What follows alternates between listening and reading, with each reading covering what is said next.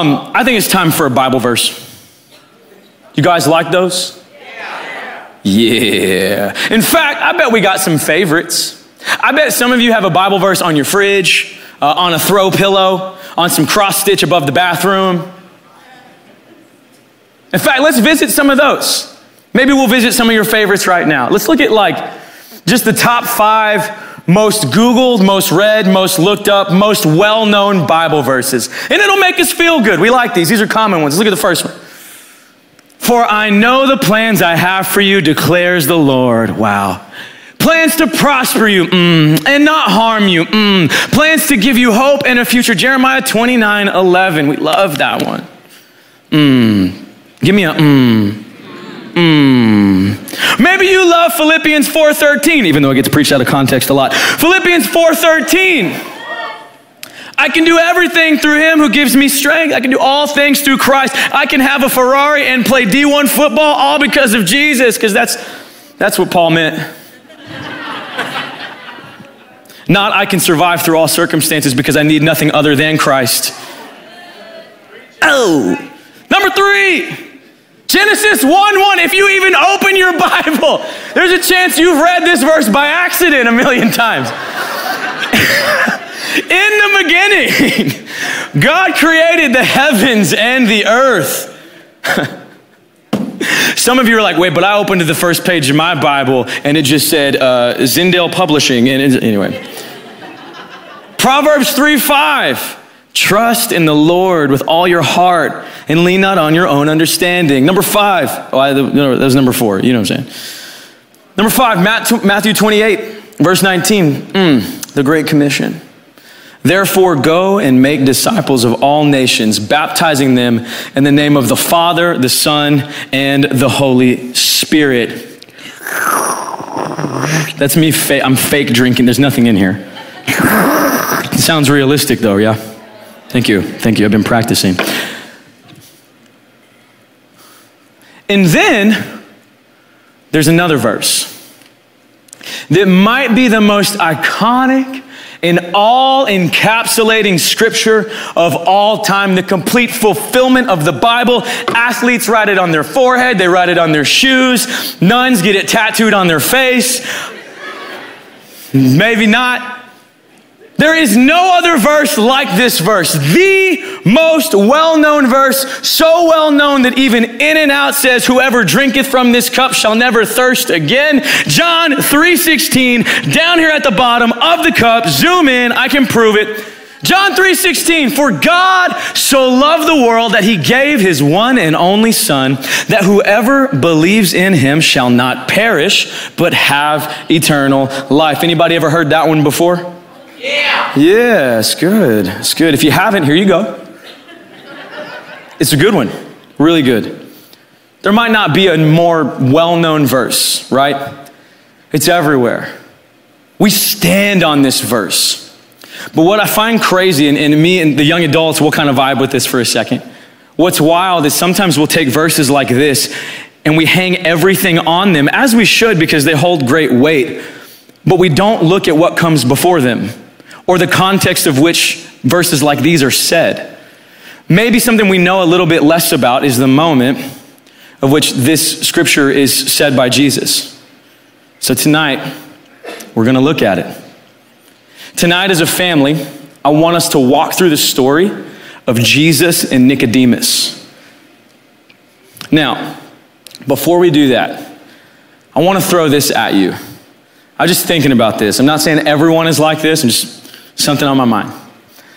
Sometimes if we're not careful, we treat faith in Christ and or Christianity like it's an arrival thing. Now, I will say there are things that can be a little bit more definite, like, hey, you either do believe that Jesus is the Son of God or you don't, right? But that doesn't mean there's not a wrestling match between those two thoughts. Right? Sometimes we want a divider in between these things instead of this gray area where you're really trying to figure stuff out. In fact, that space is called liminal space. I'm just going to teach you something real quick. Matt Bow is not the only one that knows cool words. Liminal space is the space between what is and what will be. And we have grace on just about everything with liminal space other than our faith. Meaning, my students, you've heard me say this a million times. You don't just start, you don't take a toddler or an infant and put them on a 500cc dirt bike. There are stages, right? You put them on one of those cute little plastic tricycles so they don't get hurt, and then you bust them over to the Huffy with the training wheels, and then you take the training wheels off, and then you get them a bigger bike, and then you get them a BMX bike, and then you get them a mountain bike. You know, you start working through the stages of development and stages, and there's falls in between, isn't there? You scrape your knee when you're learning how to rollerblade before you were ever a professional figure skater. It's so relatable. We're so patient and we have so much grace with every natural stage of life, except something about when it comes to our faith, we feel like it's something we arrive at or that we're not there. And I'm afraid that somebody's buying that lie that maybe you think I have arrived. I get it. Yes, Jesus. And you haven't allowed yourself to go further in your faith because you've capped it off. Or some of you feel like you don't have it or you're not allowed to have it because it's kind of one way or the other. Maybe you've heard the lukewarm story before, but maybe it's been preached out of context to you. Maybe you've heard, I'd rather you be hot or be cold, but because you're lukewarm, I spit you out of my mouth. And we think that that's, I would rather you be completely against me or for me instead of kind of for me, somewhere in the middle, walking the fence. Did you know that that's very untrue? Do you think that the heart of Jesus that said, I will die for the sake of the world, I will rebuild the bridge between earth and heaven, creating salvation for all who call on my name, do you think that Jesus, the character of our Savior, would say, I'd rather you be completely against me than kind of for me? No, that's scripture. I don't have time to go through the whole thing. That's scripture saying, I'd rather you be something I can use, be something useful, be a hot water, be a cold water. Hot water cleanses, cool water refreshes, be something that is useful. Not be something stagnant and sitting still and apathetic. Anyway, I have this story, this Jesus and Nicodemus story that I think will undo that for you. Because we're gonna see a wrestling match with a real life person. Living in that liminal space, right? The space between what is and what is to come. Where we're gonna see a live action story of a man wrestling to try and believe and figure out what Jesus even is. And so I want you to know there's grace on you tonight. If you feel like you've been wrestling, you have no idea what you believe, great! No one here is gonna throw any shade on you. You are exactly where you need to be. So I'm gonna give you this story of Nicodemus in 5 stages. 5 stages of Nicodemus. And I wanna do this because I want you to, as we walk through this together, I want you to just simply take a self-assessment, and I want you to figure out what stage you are in. Because I would be willing to bet that everyone in this room is at one of these 5 stages. And so whichever one you identify with, you might identify with 3 of them. But I want you just to say, hey, Lord, show me where I'm really at, okay? Let's look at the first one. The first stage of Nicodemus is curiosity. We have this initial encounter. Let's read it. It says, there was a man named Nicodemus, a Jewish religious leader who was a Pharisee, which if you did not know, they weren't so great. They weren't fans of Jesus. In fact, they wanted to murder him. Anyway, after dark one evening, after the sun had gone down, he came to speak with Jesus. Rabbi, he said, we all know that God has sent you to teach us. Your miraculous signs are evidence that God is with you. And I just want to speak to somebody in the room real quick at stage 1, that it is beautiful to be in a stage of curiosity about the Lord. You might not know, man, I don't know if I want to be in church. I don't know about this music. I don't know about that pastor. I don't know nothing about nothing, but there's something about you. There's something about this that feels real. And you have Nicodemus, a Pharisee, someone who's a part of a people group that currently opposes Christ, who visits him at night, right? Maybe you're that way. Maybe you came here and you didn't tell your family you were coming to church tonight. You told them you were going to Denny's for a Grand Slam or something. You know, you told them like, hey, no, I got work. And you're like, you do got work in here. You got some work to do. So do not be ashamed of your curiosity. In fact, lean into it. He's curious. Hey, listen, I know there's opposition, and I know I'm not sure about this whole thing that you're doing, making all these public scenes and doing all these healings and miracles, but obviously there's something about you. What is it? He starts asking questions, which leads us to stage 2. Confusion. Can there please be more grace in the church for confused people? I don't have my Bible up here with me, but the Bible is hard to understand. If you are one of the people, you just like, okay, God, speak to me today, and you open it up and you go, bam, and you go, and you try to fully process whatever you're reading, that's hard. The Bible isn't something necessarily meant to completely comprehend and understand first go around. In fact, it does a lot more confusing than anything. But it's meant to be a meeting place with God. And the more you meet with him there, and the more you go to where he is, the more you get to know him, and the more you get to see the dots connecting, and the more you get to see the way the stories connect. And God's not just angry and wants to destroy his people. In fact, he withholds his hand and he protects his people and he fulfills his promise always. And he really is a loving, caring God. And you get to see the God story completely unfold, but you have to spend time with it. But that doesn't mean you don't get confused. How prideful and arrogant do we get sometimes that we think we're just gonna get it first go around? Confusion is a beautiful thing. Confusion is part of the on-ramp that completely changed the life of Nicodemus, a religious leader who opposed Christ. Confusion is okay. Now, disclaimer, we don't believe in a spirit of confusion, right? We don't want confusion to come across the people. I'm talking confusion being like personally wrestling with like, I'm sorry, what did you say? Which is this moment right here. Jesus says, very truly I tell you, that no one can see the kingdom of God unless they are born again. What do you mean?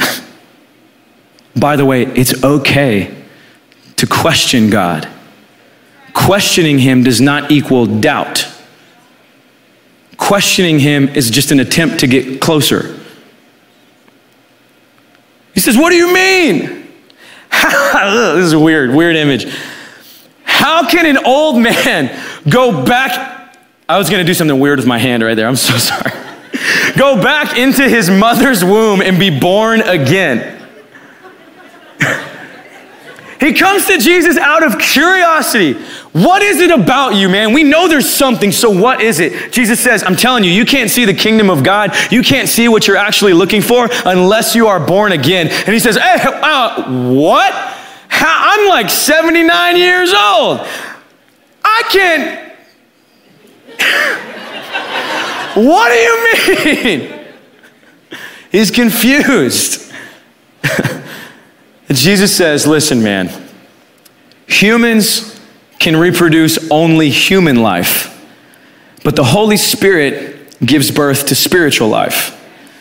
So don't be surprised when I say you must be born again.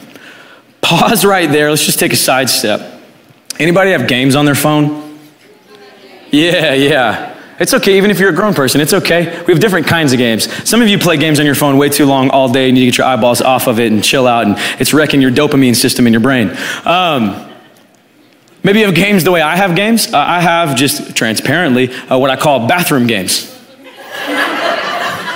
Games that take just long enough to play for things to be handled. Okay. One of my favorite bathroom games, listen, we're family, dude. Just chill out. It's a game called Golf Clash. Anybody play Golf Clash?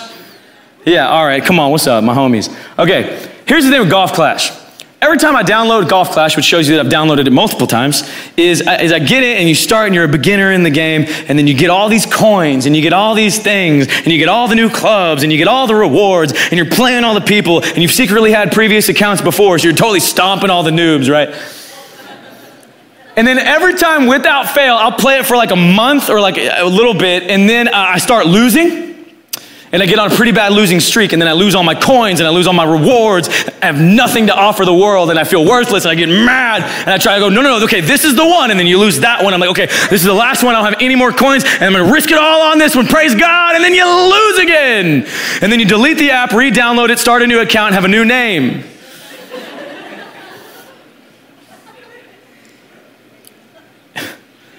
My names on Golf Clash are all grandma names. I can't tell you why. I thought it would be funny, and I've been, every time I restart, I have a new grandma name. I've been Gram, I've been Mima, I've been Texas Grandma, I've been like 15 different grandmas.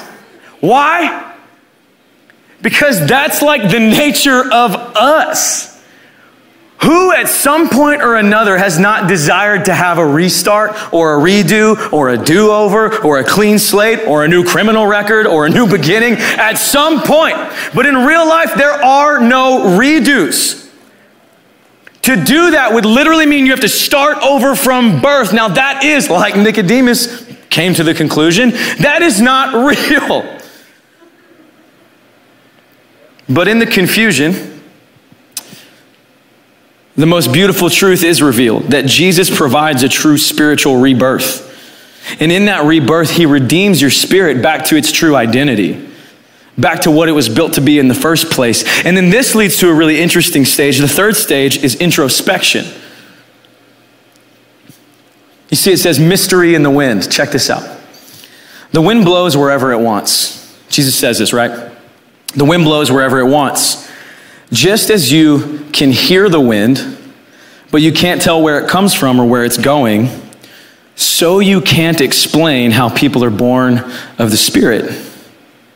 How are these things possible? Nicodemus asked. Jesus replied, you're a respected Jewish teacher, and yet you don't understand these things?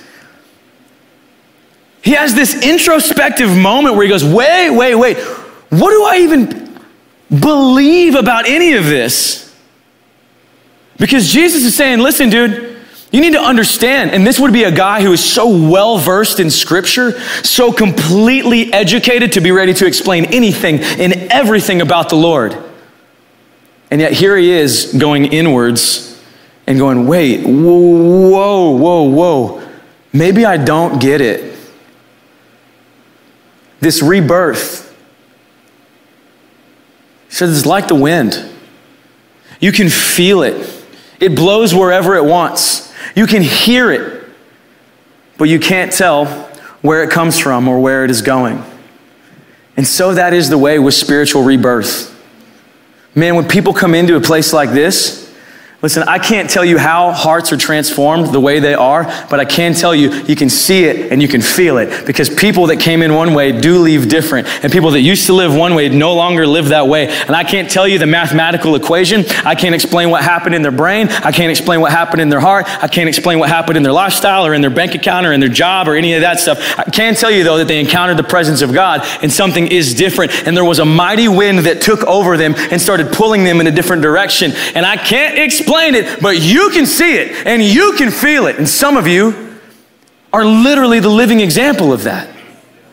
I can't explain how your life got this way and why right now you can't put your hands down in worship.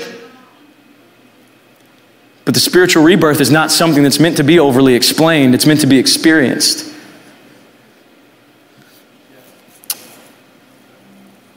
The fourth stage, and this is one that I think absolutely is like the most important, is Nicodemus has the awakening. He's awakened, I think, in this moment. We don't see much, but I think he's at least in here, right? And in here, realizing who Christ is.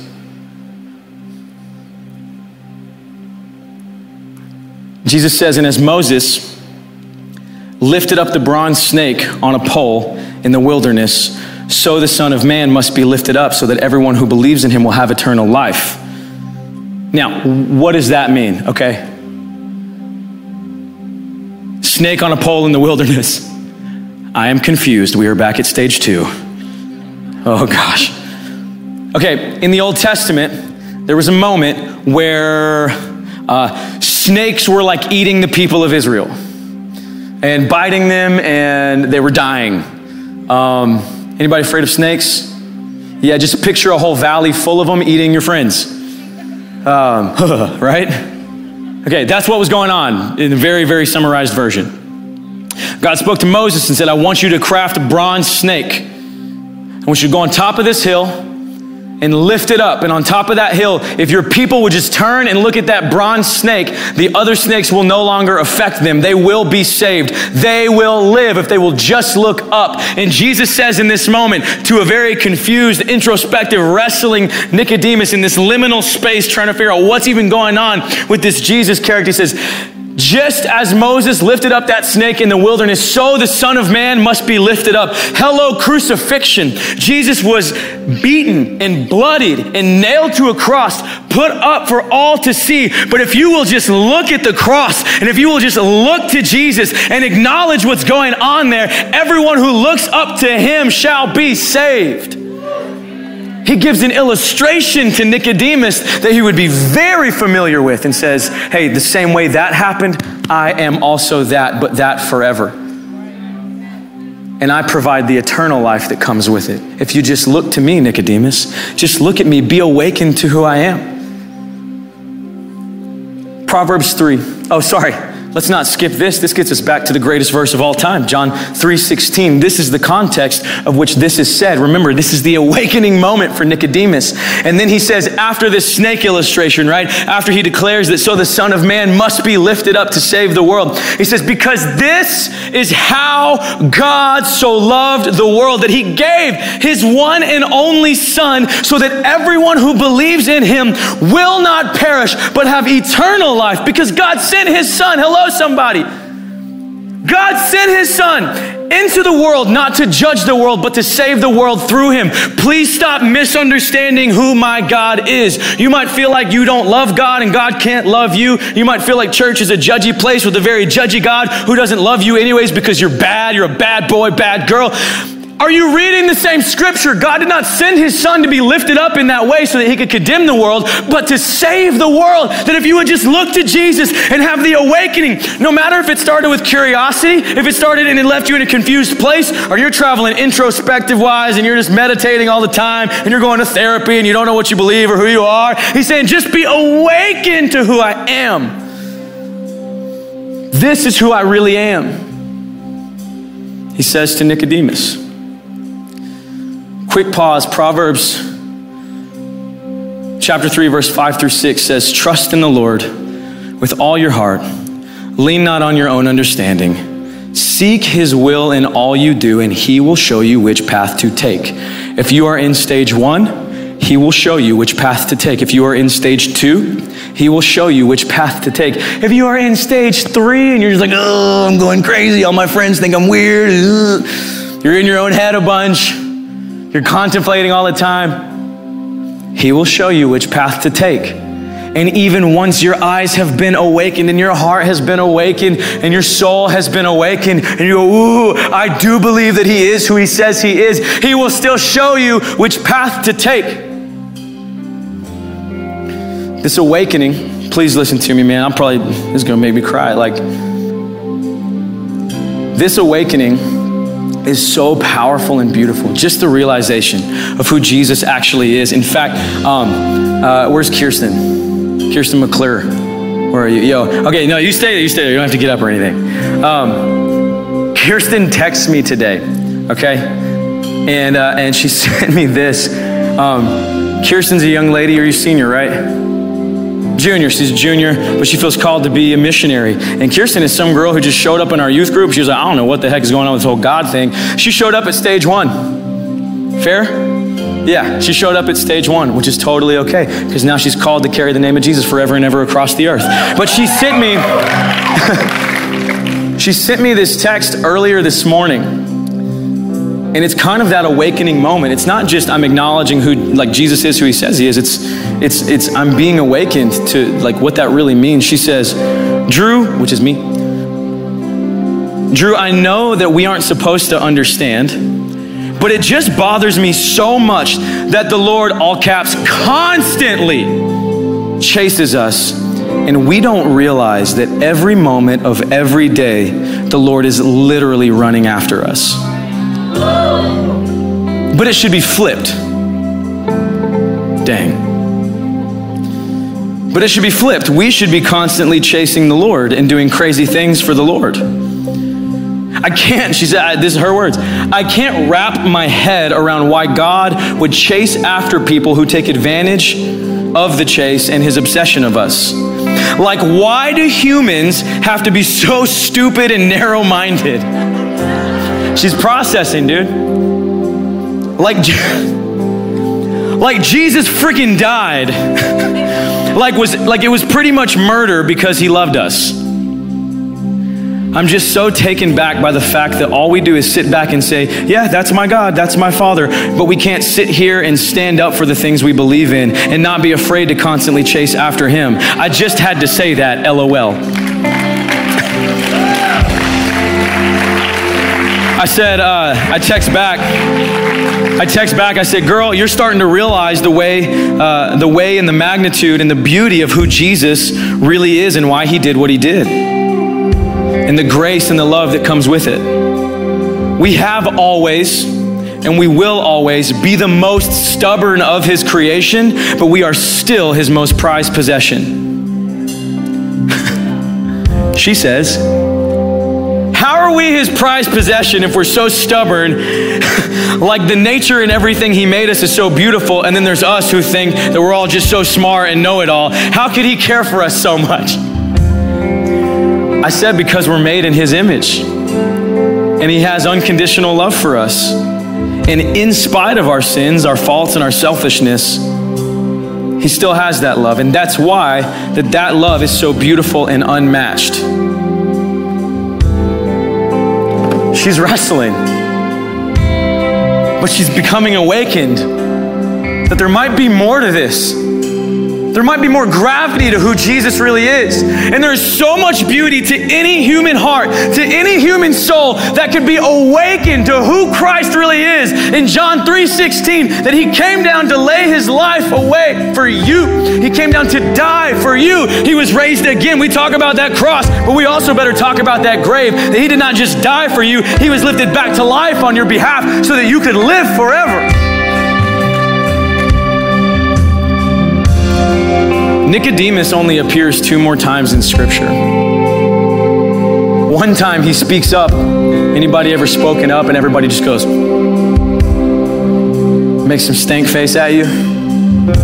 These guys were plotting to kill Jesus yet again, and he just spoke up and he said, hey guys, maybe we're being a little too dramatic. And they said, oh, what, are you from Galilee too? And we see him there.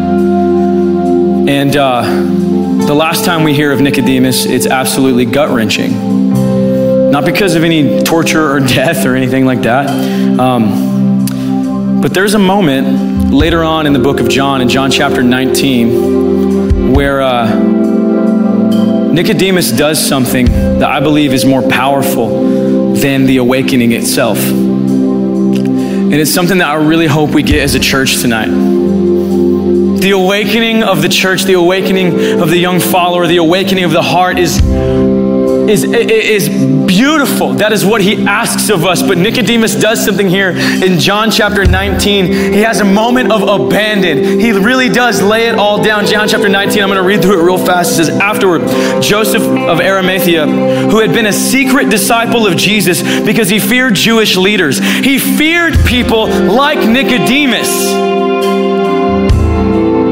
Joseph asked Pilate for permission to take down Jesus' body after he was killed. When Pilate gave permission, Joseph came back and he took the body away. And one of the most powerful scriptures ever in this moment is that Nicodemus, where with him came Nicodemus, the man who had come to Jesus at night.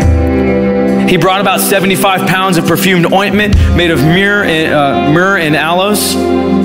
Following Jewish burial custom, they wrapped Jesus' body with the spices and long sheets of linen and cloth.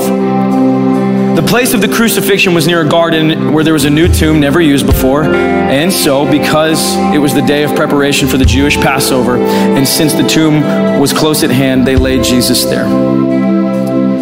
John chapter 19, verse 39. With him came Nicodemus. The last moment that we hear of the man Nicodemus in the Bible is him taking action to publicly reveal who he believes Jesus to be. He chooses, and he is a priest, he is a religious official, he is a Jewish man, and you shall not touch something unclean like a dead body, especially not the man we don't believe is the Messiah. And he chooses to honor the Lord. Nicodemus, the last moment we see him, he abandons tradition, he abandons his status, he abandons his old life, his old rules, his old reputation that he probably worked really hard for. Essentially, he is letting go of everything he used to belong to just to take care of the man he believes to be the Savior of the world. The man he's been awakened to. So you better believe that 3 days later, when Jesus rose from that grave, declaring victory over sin once and for all, Nicodemus had to have been floored, saying it was worth it. It was all worth it. My faith did not mislead me. The curiosity, the confusion, the introspection, and the wrestling, the nervousness I had, yet the excitement I had when I was awakened to this, none of it misled me. It was all worth it. It was worth abandoning everything I used to be. It was worth abandoning everything I held on to. It was all worth it. Freedom Church, please stand with me right now. It was all worth it. He really is the Son of God here to restore his people. His words are real. His miracles are real. His calling is real. His authority is real. His heart is real. His love is real. His power is real. And his purpose for the world is real. So come into the church with confusion. Come into the church with your curiosity. Make space for introspection. Wrestle a little bit. Open yourself, though, to be awakened. And ultimately, church, you better make room and surrender it all with reckless abandon. Romans chapter 5 verse 21 says, so just as sin ruled over all people and brought them to death, so now God's wonderful grace rules instead, giving us right standing with God and resulting in eternal life through Jesus Christ our Lord. And here's where I want us to go tonight. I don't know what stage you are at, but I hope that you'll do some work before we leave here tonight, just to get maybe to the next stage. Really try to get to that stage 4, stage 5. The awakening of who Jesus is. And I want to pause right there for anybody about to step into stage 4. Would you close your eyes and bow your heads? This is just to make sure that no one's distracting anybody. Don't worry, no eyes are on you right now anyways, except for God's eyes.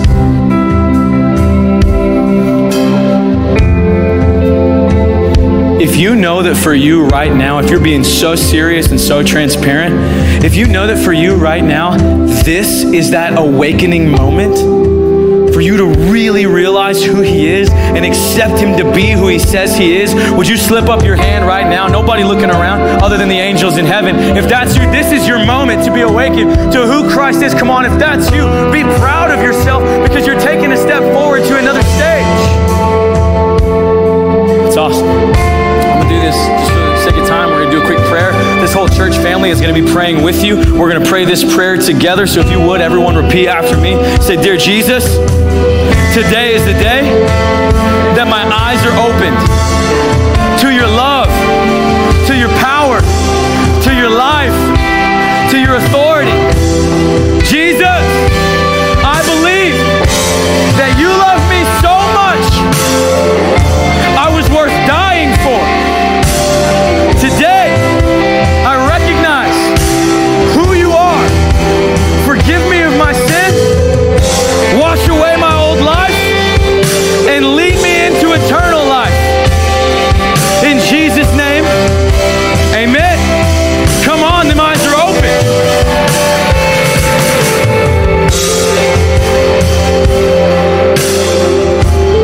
But before we do anything else, man, and believe me, I want to dance so hard at this after party, but I want something to celebrate. I really do genuinely believe somebody in this room, your eyes have been opened tonight to who Jesus is. He's not just this idea of how to have a good life that you got from your grandma. He really is the Messiah. He really has hope for you. He has a plan for your life, and he is real. He is historically real. But right now, this is the deep moment I want for our church. The awakening is beautiful. We pray for an awakening across the world. With that awakening, Nicodemus models that there must be a moment of abandon.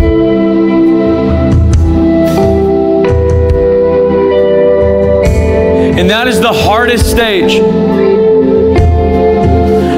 Where having understood and having been awakened and knowing the things I know and seeing the things I see and believing the things I believe, can I let go of everything that's been for what will be?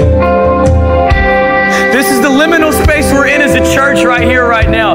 Can I really, really genuinely abandon everything I used to have and control?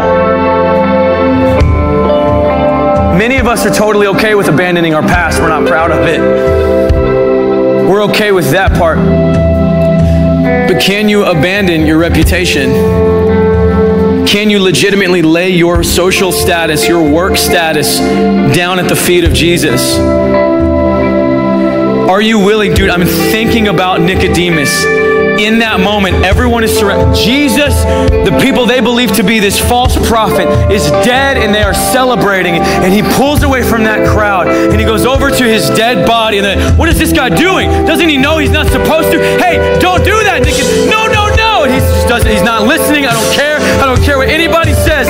This man is the only man that true life comes from. And I don't care what anybody thinks. I don't care what anybody says.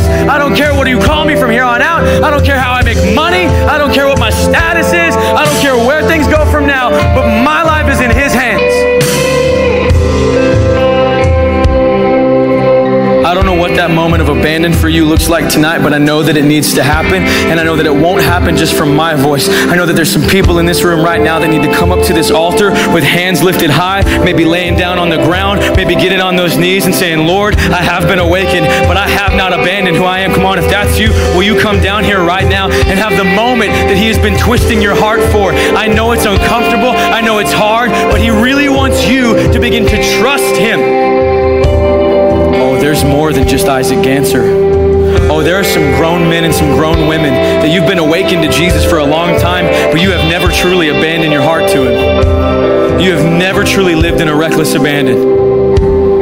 Come on, I'm talking about some moms and some dads. This moment is for you. Some families need to come down here together and say, this family will abandon it all for the sake of what Christ has to offer. I believe there's some twisting right now. Come on, let the Holy Spirit pull that shirt down to the altar. Come on, anybody else that needs, I know there's more. I know without a doubt, this is it. Why would you wait? It's because it's 8:21 and you're like, this guy went 6 minutes over normal time. Oh, we got plenty of time. We got nothing but time. Come on, that's awesome. Come on, I'm proud of you. I'm proud of you because it's vulnerable. Oh, I'm just believing that the gates of hell are shaking right now because control is no longer in the hands of man. Control is no longer in the hands of woman. Status and reputation are no longer in the hands of the church, but they are in Christ's hands. And what Christ will do with the church will always be more beautiful than what the church can do with the church. Come on, have the moment you know you need to have. If you need to be down here, I'm telling you, this is it. Please come. Please come. And if you're not going to come down here, you better pray for those that are down here, please. Lord, I release this room right now. I release this room right now to lift their hands up to you and say, Lord, I will continue to live awakened and I will continue to live in abandon. God, giving all I have, giving all my heart, soul, mind, and strength to you, giving everything I got for your cause,